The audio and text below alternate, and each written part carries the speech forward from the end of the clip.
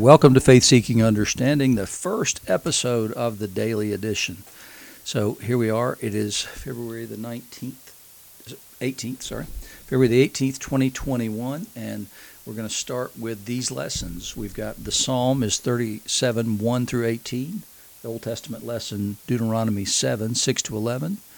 The epistle is Titus 1, 1 to 16, and the gospel is John 1, 29 to 34. And what I see as the thread that runs through all of these things is the faithfulness of God and our response to God's faithfulness. It's an important thing to think about that, because everything we do is in response to the love of God and the faithfulness of God. And we need the security of knowing that He is a faithful God, that what He has promised will come to pass, and He will persevere even when we are wayward. He will persevere in His love for us. He wants us to be His children. He has redeemed us. He has laid down His Son's life for us, and so He has done more for us than we could ever imagine or ever hope for. And so our response to that is faithfulness to Him. It's to trust Him at His Word and to do His Word. Those are the important things. And so when we need sometimes to remind ourselves and recall the faithfulness of God, we need to look for that faithfulness and expect that faithfulness, even when it tarries. We're told over and over again in Scripture that we need to persevere in waiting on Him and believing in Him and believing in His promises, even if the fulfillment of those promises and the tarries, and we're waiting and waiting sometimes, and it feels like forever. And that is God going to come through? And we fall back on the knowledge of His faithfulness, and we fall back on the belief in His promises. We can take Him at His word, and that's the Deuteronomy passage. I mean, if you think about what Deuteronomy is, it's really just Moses' valedictory address to the nation. He knows that he's not going into the promised land, and he has things that he needs to say to the people. He needs to say to them things about God and things about themselves.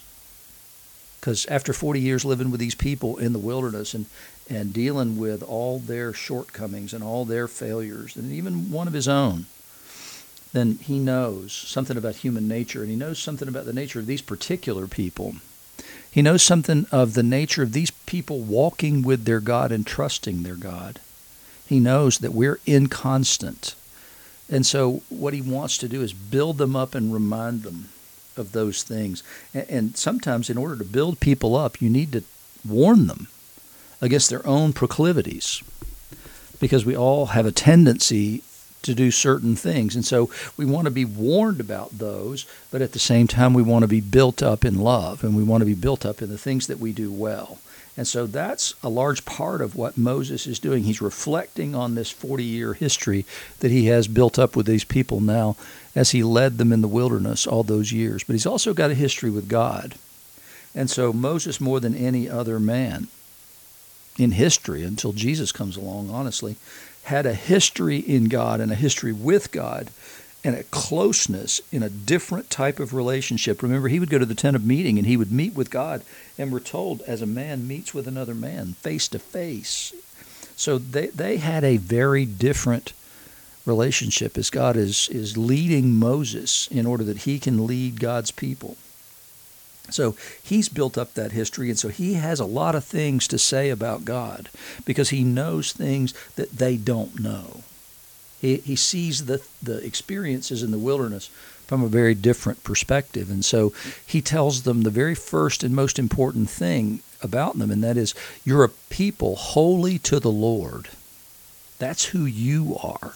And we need to remember that we are holy to the Lord. We're called to be His people in a certain way, right? We're a kingdom of priests, just like they were.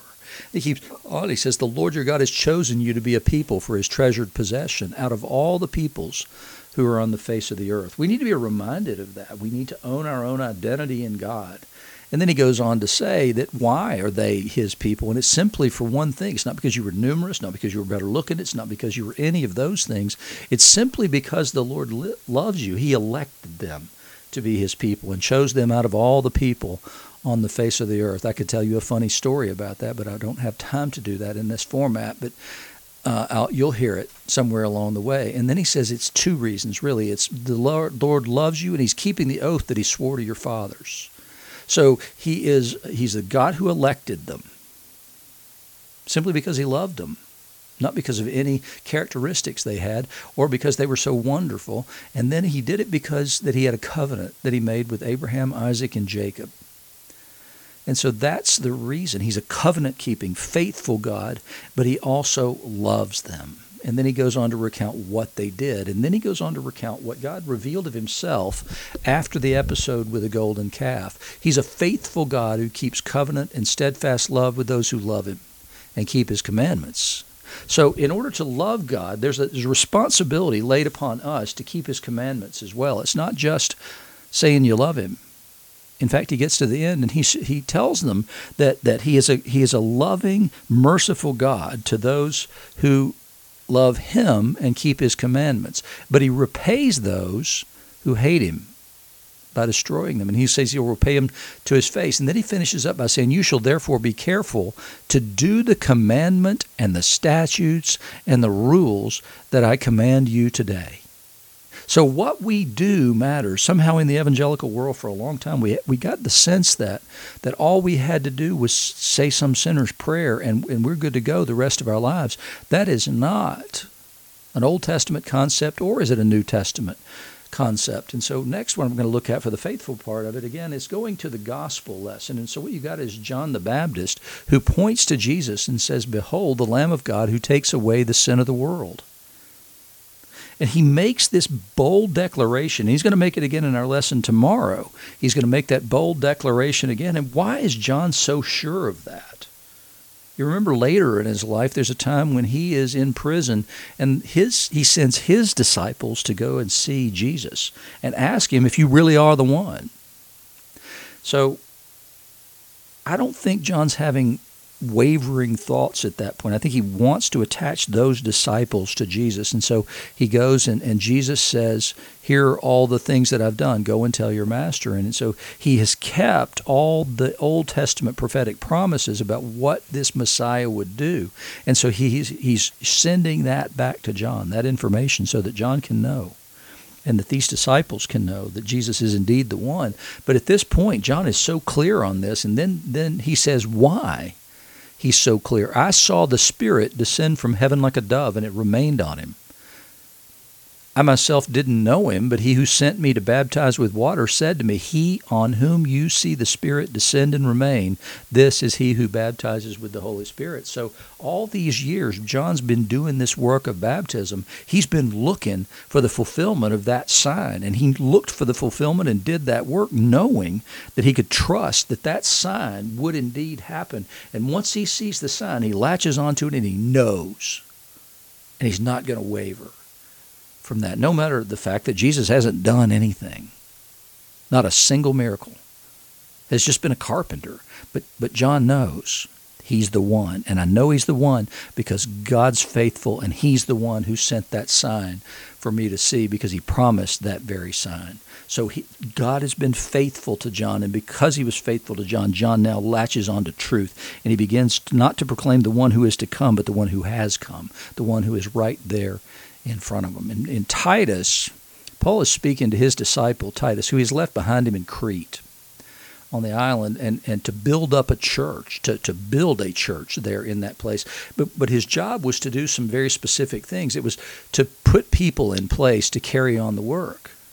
But Paul's very clear about his own call and why he does what he does. He says he's a servant of God and apostle of Jesus for the sake of the faith of God's elect and their knowledge of the truth, which accords with godliness in hope of eternal life, which God, who never lies, promised before the ages began and at the proper time manifested in his word through the preaching with which I've been entrusted by the command of God our Savior. Paul, like John, trusted in the promise of God for the one that he would send, and now he proclaims him with boldness and unwavering confidence in that truth. And that's what we're supposed to be too. We're supposed to have faith like those two men had.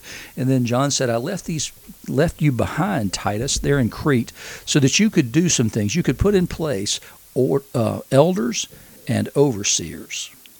and to put these people in charge. And then he goes on in that passage to give the qualifications of those elders and overseers, and they all have to do with the conduct of their lives. The expectation is that all these people believe. Surely, if you're going to make them elders, they're going to believe, Titus. But what he says is that the conduct of their lives matters as well. And so the way that we love God, the way that we show our faith and our trust in him, is the conduct of our lives in accordance with his word. And here's how Paul finishes that. He says, to the pure all things are pure, but to the defiled and unbelieving nothing is pure. But both their minds and their consciences are defiled. They profess to know God, but they deny him by their works. They are detestable, disobedient, and unfit for any good work. So let's know who we are. We are those who are called to be holy to our God. We are his treasured possession. Out of all the peoples who are on the face of the earth, we are a kingdom of priests serving our God. And we know who that God is. He is loving, he is faithful, and he is covenant-keeping. His promises are true, and we can trust in those promises. And the way that we love him best is to trust him in his word and to keep his commandments, his statutes, and his rules.